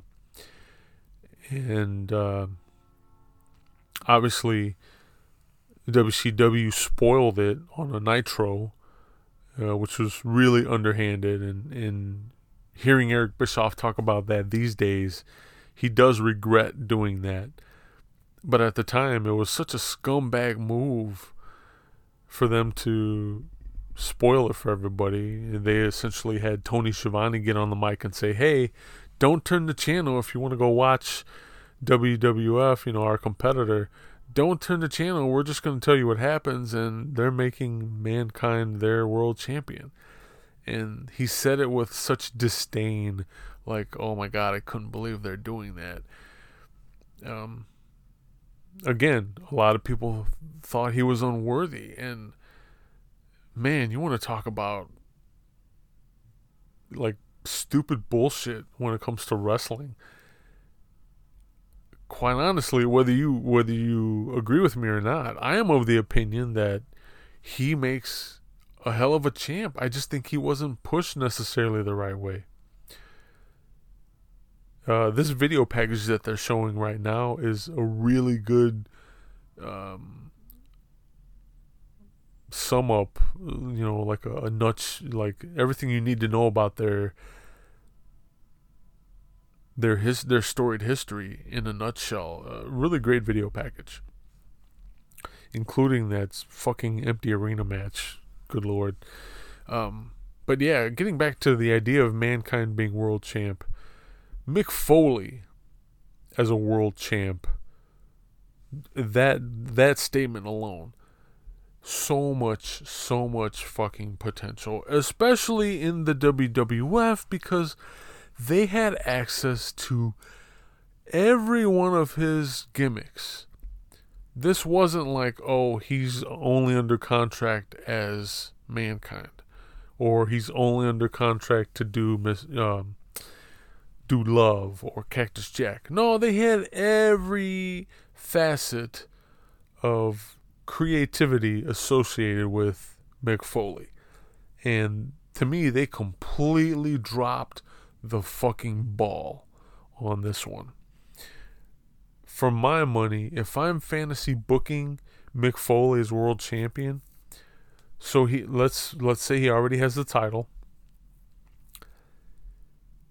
You prolong his title reign by essentially utilizing his different gimmicks. And what I mean by that is you take Mick Foley as Mankind and he's champ.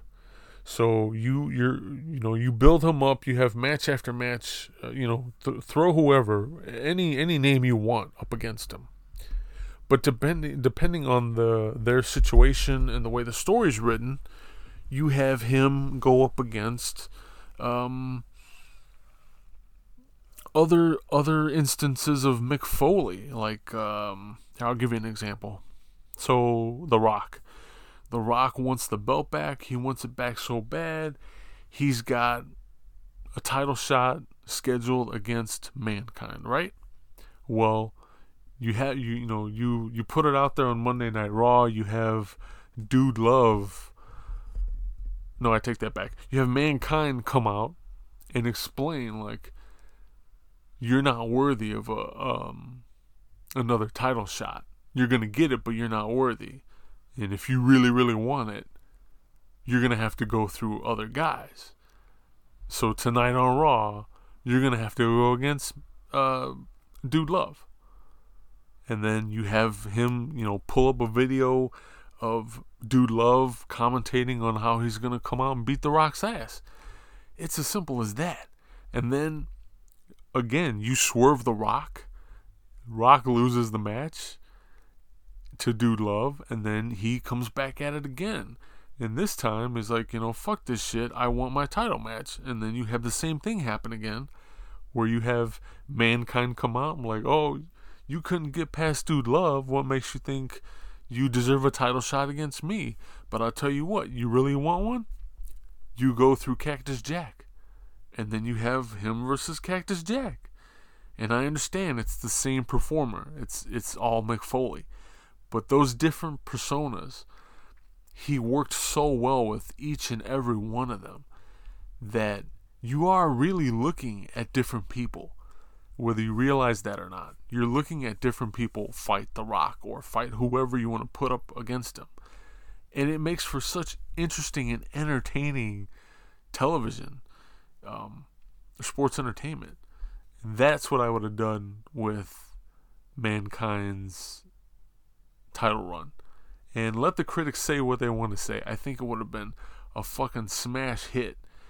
And it definitely would have been fucking interesting. Especially if you have someone as hungry as The Rock and as hot as The Rock. Let's face it, The Rock is fucking just as hot, if not hotter, than Stone Cold Steve Austin was at this time. You had that kind of level of talent there in the WWE at this time. You had a lot of guys. You had a star-studded, superstar-studded, say that 3 times fast, locker room at this point in time with the company. Like, it was chock full of awesome fucking talent. The things they could have done, man. It's just one of those things I will forever be pissed off at this company about. Just all the wasted opportunity. Here you have The Rock coming out first. Mankind is now coming out with the belt. He is at ringside. And to give you guys a check-in, I am at 1 hour, 51 minutes, and 53 seconds. And here we are for this last man standing match. So basically, if you guys don't know or don't remember, a last man standing match means your opponent has to be subdued for a 10 count. If they do not answer the 10 count and they cannot get back up on their feet, the match ends. This particular match, spoiler alert, will end in a draw. It ends at 22 minutes, so we're just getting started here with this match. Leading up to this match, officially leading up to this match, so The Rock becomes WWF champion at Survivor Series. And, of course, it was under the most dubious of circumstances, which they aimed at recreating the Montreal Screwjob, again, which took place with Shawn Michaels and Bret Hart. This means that the opponent, Mankind, lost the match by submission without actually submitting, in a nutshell. The following month, being December, at In Your House Rock Bottom, the Mankind won a championship match by causing The Rock to pass out from the Mandible Claw. Everybody knows and loves the Mandible Claw, especially when it involved Mr. Sacco. But The Rock technically did not tap out. So due to the ambiguity of the circumstances, Mankind eventually gains a championship match on the January 4th edition of Raw, which he won, and then he ended up losing again at the Royal Rumble in an I Quit match, thanks to a recording of his voice being played. Now that is if I'm not mistaken, that is the match I referred to earlier in this podcast, where Mick Foley gets a really bad concussion and his head busted open really bad, where it peeled back part of his scalp, courtesy of The Rock, and all those chair shots. Again, I think it was 14 chair shots. You can see the aftermath in the Beyond the Mat documentary, which you can purchase through our website, over at 20x20crew.com/podcast/Amazon, and do all your Amazon shopping. Go get yourself either a physical copy or a digital copy of Beyond the Mat, and help support the show. Here they are wrestling near the entrance, where you have all the entrance prop, the entranceway props, like the scaffolding and such. That's where they're battling at right now, as Rock gets Irish whipped into some of that steel structure. But going back to the Royal Rumble, Mankind loses after his voice was pre-taped saying "I quit." Then they have the empty arena match during halftime heat, which was during the halftime of Super Bowl 33. He trapped The Rock underneath a forklift, and that's how he won the match.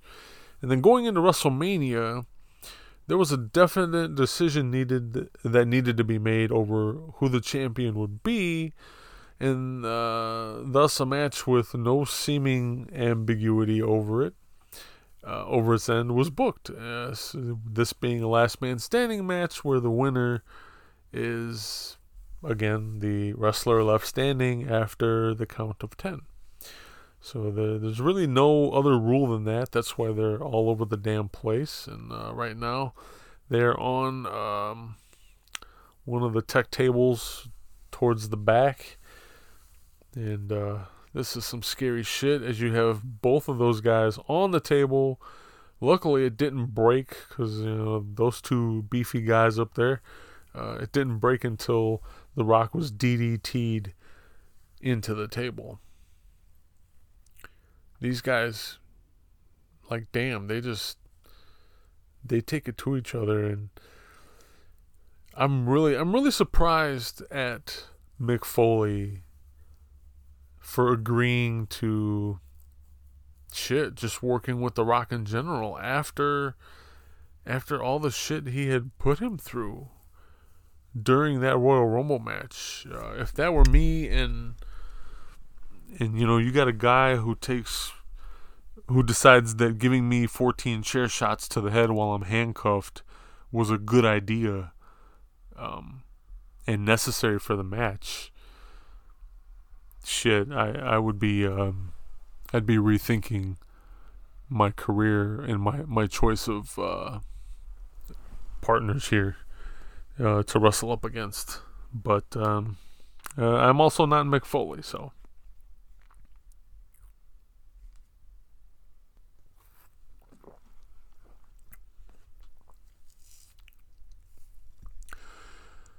Folks, thank you again for enjoying the podcast and listening. We're actually going to take another break and try to pay some more bills. We're going to let you enjoy the rest of this match in its entirety, and we will get back to you after the match. So please enjoy the match, enjoy the rest of the match, and stay tuned. If you smell what The Rock is cooking. Finally, The Rock has come back to support the 20x20 crew. That's right, jabronis. Make your way on down to 20x20crew.com/podcast/Amazon. Know your role and shop with the boys through Amazon. They get money back. They get some love from Amazon. You get to buy whatever you jabronis want to buy over at Amazon.com, and it works out both ways. 20x20crew.com/podcast/Amazon. Know your role, shut your mouth, and go do some shopping. Welcome back, ladies and gents. Thank you again for listening to the podcast and supporting the podcast. And we are in the midst of our first ever watch-along episode. We are watching WWF's In Your House, number 27, St. Valentine's Day Massacre 1999, emanating from the Pyramid in Memphis, Tennessee. We have let you enjoy the Last Man Standing match in its entirety, so we are skipping ahead here. If you will, please join us at the 2-hour, 22-minute, and 45-second mark. I'm gonna hit the play button right now. You should see the ring crew setting up the old school steel cage, which is matted black now instead of blue. They're setting it up for the steel cage match between Stone Cold Steve Austin and Mr. Vince McMahon. while they set up the cage, going back to that last man standing match, I had kind of fantasy booked Mick Foley and his multiple personas. You know what better way to have that last man standing match than to feature all three of his personas in that last man standing match. He could have easily came out and started off as Dude Love and was like, screw this, you don't get a shot at the title tonight until you beat me. And then you have The Rock go ahead and beat Dude Love, and then The Rock's, let The Rock do what he does and get on the mic and like bring that jabroni out here. I beat him, now I want the match. I want my title shot. And then instead of Mankind coming out, you have Cactus Jack come out, and he has to battle through Cactus Jack. Now I understand this is a lot of work for Mick Foley with the 3 costume changes, but damn, what a crazy ass match that would have been. And then for it to go to a draw, which this one did, dude, I think it would have added like that much more meat and depth to the match and put it over even more. I think we'd still be talking about it much more so than what actually occurred. So here we have Stone Cold Steve Austin coming out, trademark black and silver vest, climbing the ropes, giving everybody his arm raised in the corner pose. I really enjoyed the last man standing match. I just think booking it that way would have been a hell of a lot more interesting. Really quick too, there's one thing that I always point out during Mick Foley matches, and I will do so now here, is his breathing. If you listen to his breathing, he makes weird noises like "acha" and things like that. It's done on purpose. It's kind of a breathing technique that is used to combat pain. I don't know what the technique is called, but it is a legitimate like breathing technique to combat pain. I'm sure there's information out there on the internet somewhere. If I find some that is worthwhile to you guys, I'll post it as part of the episode's webpage. But yeah, so you will hear him. I think Terry Funk does it at points in time in his career. I know Chris Jericho did it from time to time. You get these guys who you use that to help combat pain during the match. As we see Vince McMahon come out looking jacked to shit. Anybody who tells me this motherfucker doesn't do steroids is smoking rock. And I don't mean Dwayne Johnson. This is fucking ridiculous how massive Vince McMahon is at this point in time in his career. Not just as a CEO, but as a performer. Like, this is ridiculous. He's clearly juicing. So Vince is climbing the cage now, and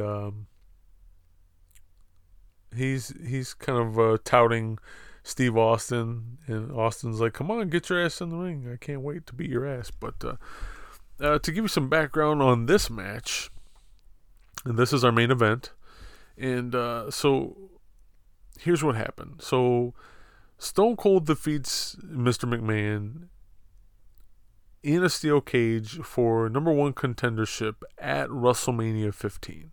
Okay? And when Vince McMahon wins the Royal Rumble, which, wow. And people have a issue with fucking Kevin Nash booking himself to get over like that. Anyway, I digress. So McMahon wins the Royal Rumble, and that earns him a match against the champion at WrestleMania. But at the time, it seemed as if the champion was going to be The Rock. Okay, and so being that Mr. McMahon is not a full-time wrestler, it was announced on the January 25th edition of Raw that he was vacating his place at WrestleMania, only to be informed by the commissioner, Shawn Michaels, that if the winner is incapable of wrestling in the WrestleMania main event, then the runner-up takes their place. Being as the runner-up was Stone Cold Steve Austin, this enraged Vince McMahon, and Austin used this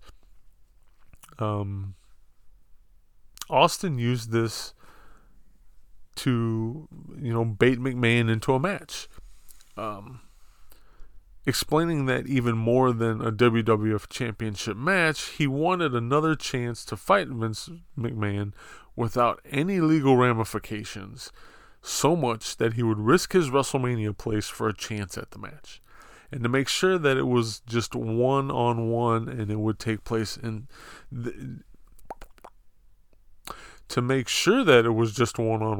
was going to take place inside of a steel cage. So the night before, on that special Saturday Night Raw, which actually filmed the preceding Monday, McMahon made Austin run the gauntlet against all the corporation members, ending with McMahon pinning a weakened Steve Austin. And that's how we get to this cage match. And so far, Vince McMahon is doing a bang-up job of keeping Stone Cold out of the damn ring now. There's a lot to be said about the character of Vince McMahon, or Mr. McMahon. Well, we'll say Mr. McMahon. Because, again, this is one of those fantasies. You have a fantasy of letting your boss have it, telling your boss to shove it, this job sucks, shove it up your ass, all those great things about telling a boss off. This is what resonates with everybody who loves this angle and this storyline. And who better to do it than the bionic redneck Stone Cold Steve Austin. He's not necessarily bionic at this point because he's only wearing one knee brace. So I think he was officially the bionic redneck after the placement of the second knee brace.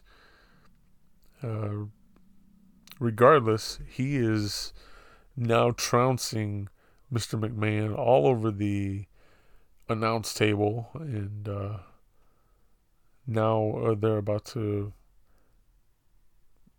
go into the crowd. There goes Mr. McMahon over the border into the front row, and Stone Cold follows suit. These guys, I think this works so much because of trust. There's a lot of trust that was put in by both of these guys. They knew it worked. They knew it worked and why it worked.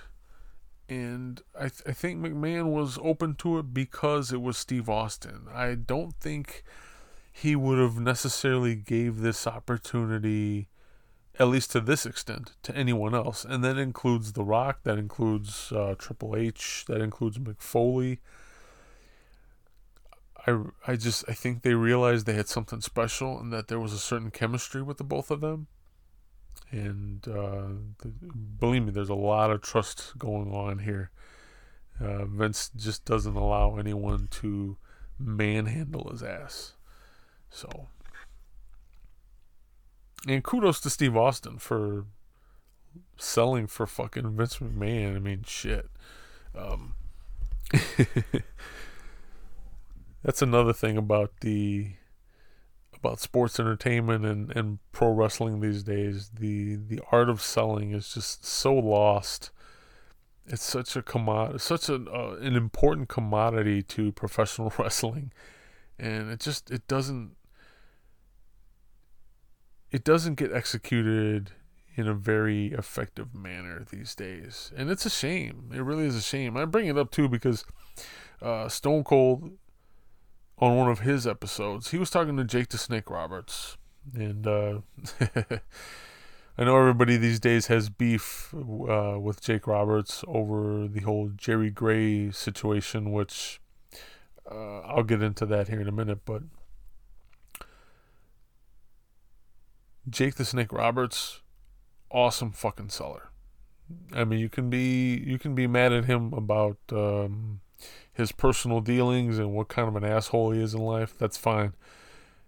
it didn't take away from him selling. He knew how to fucking sell. Stone Cold knew how to sell. And they knew how to get people over. And that's what he's doing for Vince McMahon here. Shit. I mean, don't get me wrong, Vince is doing his job too, but Stone Cold is definitely the better seller.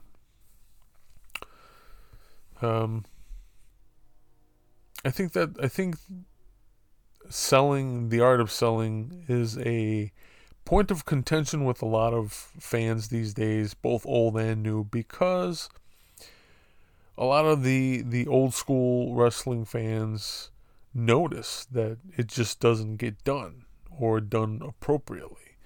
And doing very small things in a match in the way of selling can be so fucking effective at gaining your audience's attention. And it isn't like you have to necessarily do these gigantic, formidable tasks. I mean, just the smallest little thing, like taking a powder. For those who don't know what I'm talking about, if two guys are wrestling in the ring and one clearly gets the best of the other, so one of them rolls out of the ring like, fuck this shit, I'm just going to walk away for a little while, that's called taking a powder. The amount of anger that gets riled up in wrestling fans when someone takes a powder is something truly special to watch. I remember being at a Ring of Honor show in Chicago, and my daughter was with us, and it was like a 10-man tag. It was the Bullet Club versus Los Ingobernables de Japón. And if I'm not mistaken, Cody Rhodes was in the ring, and he was starting to clear house of the guys, and I believe Tetsuya Naito, rolled out of the ring and was like, fuck this shit. I'm not going to take his bullshit. And he just kind of waited a little bit. And it got such a reaction from the crowd. And, Ingobernables fans were like, yeah, and then Bullet Club fans were booing. And my daughter, being a Bullet Club fan, absolutely incensed by the entire thing. Completely angered, like, get back in the ring, It was great. It was great to see that little bit of an effort in that particular way still gets such a rise out of the audience, one way or another. Getting back to Jake the Snake and Jerry Gray, if you guys don't listen to Brian Last's 605 Super Podcast and you're a fan of old school wrestling, I implore you, please go listen to that podcast. It is probably the best wrestling podcast in existence today. And I know those are really strong words, but Mr. Last does such a real good job of storytelling about old school wrestling, and approaches it from the standpoint of almost like a historian. And it just, he makes it so fucking interesting, and he works really fucking hard at it. I am a huge fan of the show. Kudos to the 605 Super Podcast. But Jerry Gray, a former wrestler and a former wrestling promoter, at some point in the podcast, I don't remember what episode it was, but Jerry Gray was a guest, and he ended up talking about like road stories of working with Jake the Snake Roberts, and he has many of them, and a lot of them are really fucking amusing, and he had brought up the notion that Jake the Snake still owes him money, somewhere around the amount of like 10 grand. After all, Jake did go through some drug-related problems in his life and things of that nature, and Jerry Gray was one of those guys that was trying to help him out, and Jake would apparently constantly take advantage of Mr. Gray. And now Jerry Gray is dealing with the monster that is cancer, and he can use any help that people can give to him. We will post that link on this episode's page for you to donate to Jerry Gray if you can. But there has been a huge backlash against Jake the Snake for not helping Jerry Gray out in his time of need now that Jake got his shit together. And I don't want to be the guy that sits there and says I don't believe either one of them, because clearly, I don't think Jerry Gray is lying about going through cancer. And, God forbid that he is. I mean, that would make him a very fucking terrible human being. And I hope no one ever does that. But it's a lot more plausible knowing the asshole that Jake the Snake is and could be, that is probably the more likely of the two stories, that Jerry Gray is right and that Jake the Snake does still owe him money, because Jake was down and out more than a handful of times in his life, and he has not made amends to a lot of people. So I digress. Getting back to the match here, we see Mr. McMahon, who was about to be rolled out of the arena on a stretcher. He's got the full neck brace on and the whole nine, and Steve Austin got on the mic and was basically like, screw this shit, the match is not ending this way. I promised you guys blood, and I'm going to give it to you. So he runs and dumps McMahon off of the gurney, and now he is at ringside, and he's beating him with one of the fiberglass boards they use to, like a transport board, like a gurney board. And he's dragging him back into the steel cage. This is by far one of my favorite steel cages, the old school. This one, it used to be blue, now they painted it black, but it's the same cage. That is the steel cage, one of the steel cages that I grew up with as a wrestling fan. Watching it on Saturday night's main event, especially the match between Mr. Wonderful Paul Orndorff and Hulk Hogan for the heavyweight title, where they both dropped down at the same time. And oh man, what a hell of a night that was. Staying up late Saturday night and watching that match and just being shocked, like, holy cow, did Hogan just lose this match? Did they tie? Like, what the hell's going on? Such a cliffhanger. It was such fucking great television. I definitely miss television like that in the way of sports entertainment. It's not quite the same these days.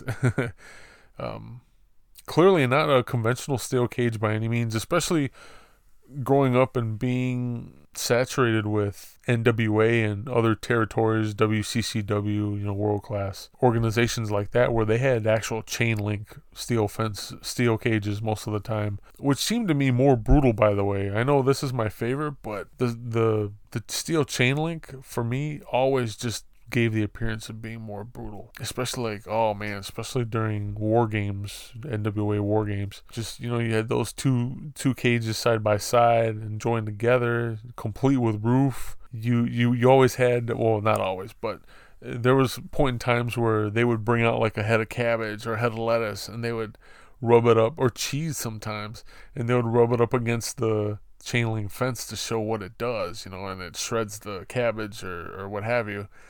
And it just gives you this visual that you can't escape after that. You're like, oh shit, like this is going to fuck you up. And you can't really do that with this this very spacious steel cage here that's being used in this match.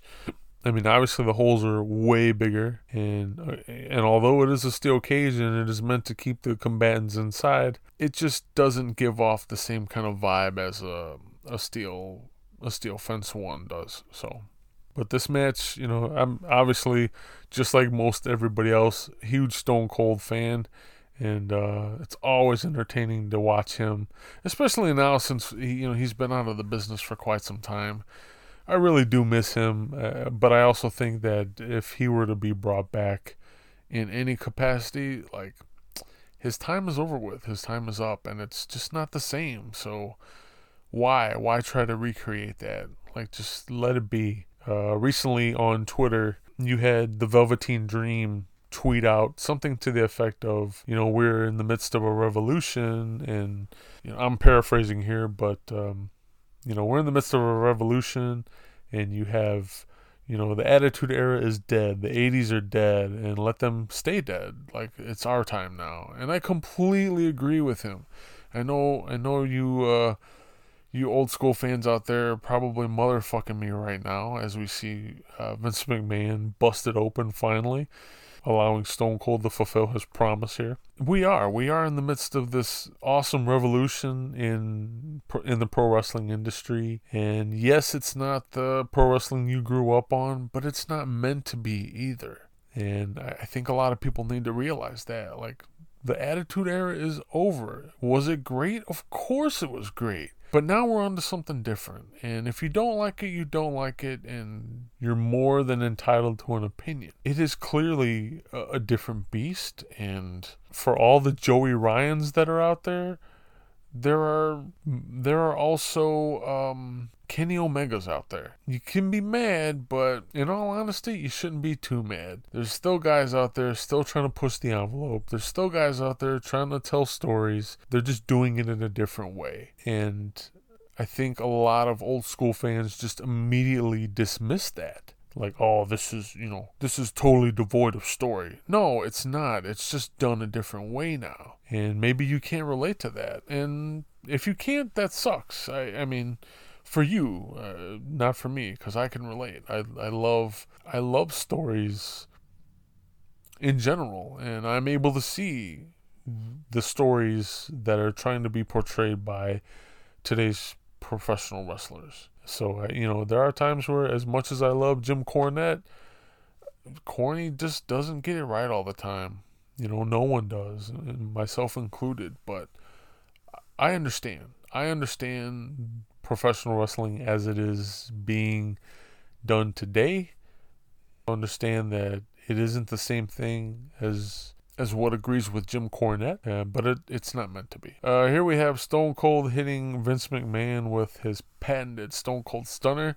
That is another awesome episode of the Stone Cold podcast where he's talking to Kevin Owens, and they're kind of going back and forth about the usage of the stunner, because apparently he told Kevin Owens if he's ever going to use it in a match again, he needs to learn how to do it right, because there's a certain mechanics to it. It's a really fucking interesting episode, because it's a glimpse into technical wrestling from someone like Stone Cold Steve Austin, who you just don't think, you forget that he's such a great technical wrestler, because he was Stone Cold Steve Austin for a long period of time. Getting back to the match here, Paul White, everybody who knew back then as the Giant and now Big Show, makes his surprise debut, aiding Mr. McMahon here in the defeat of Stone Cold Steve Austin. And what can we say about Paul White?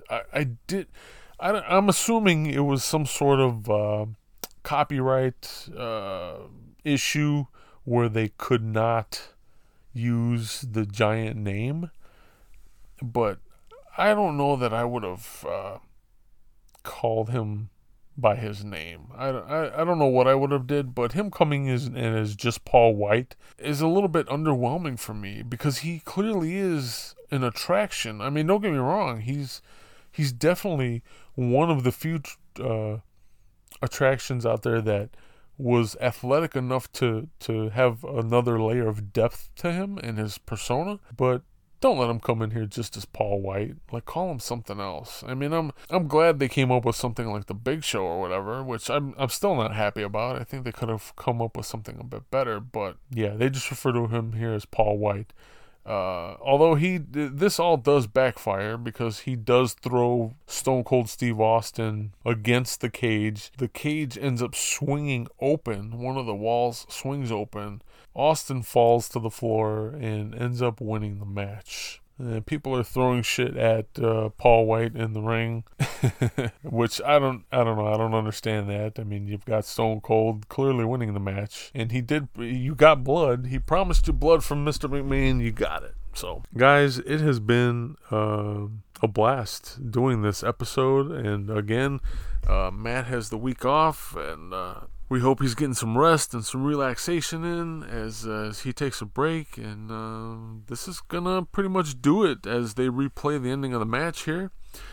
Thank you guys again for listening to the podcast and venturing along with us on our first watch-along episode. Again, you have just watched WWF's In Your House, number 27, St. Valentine's Day Massacre 1999.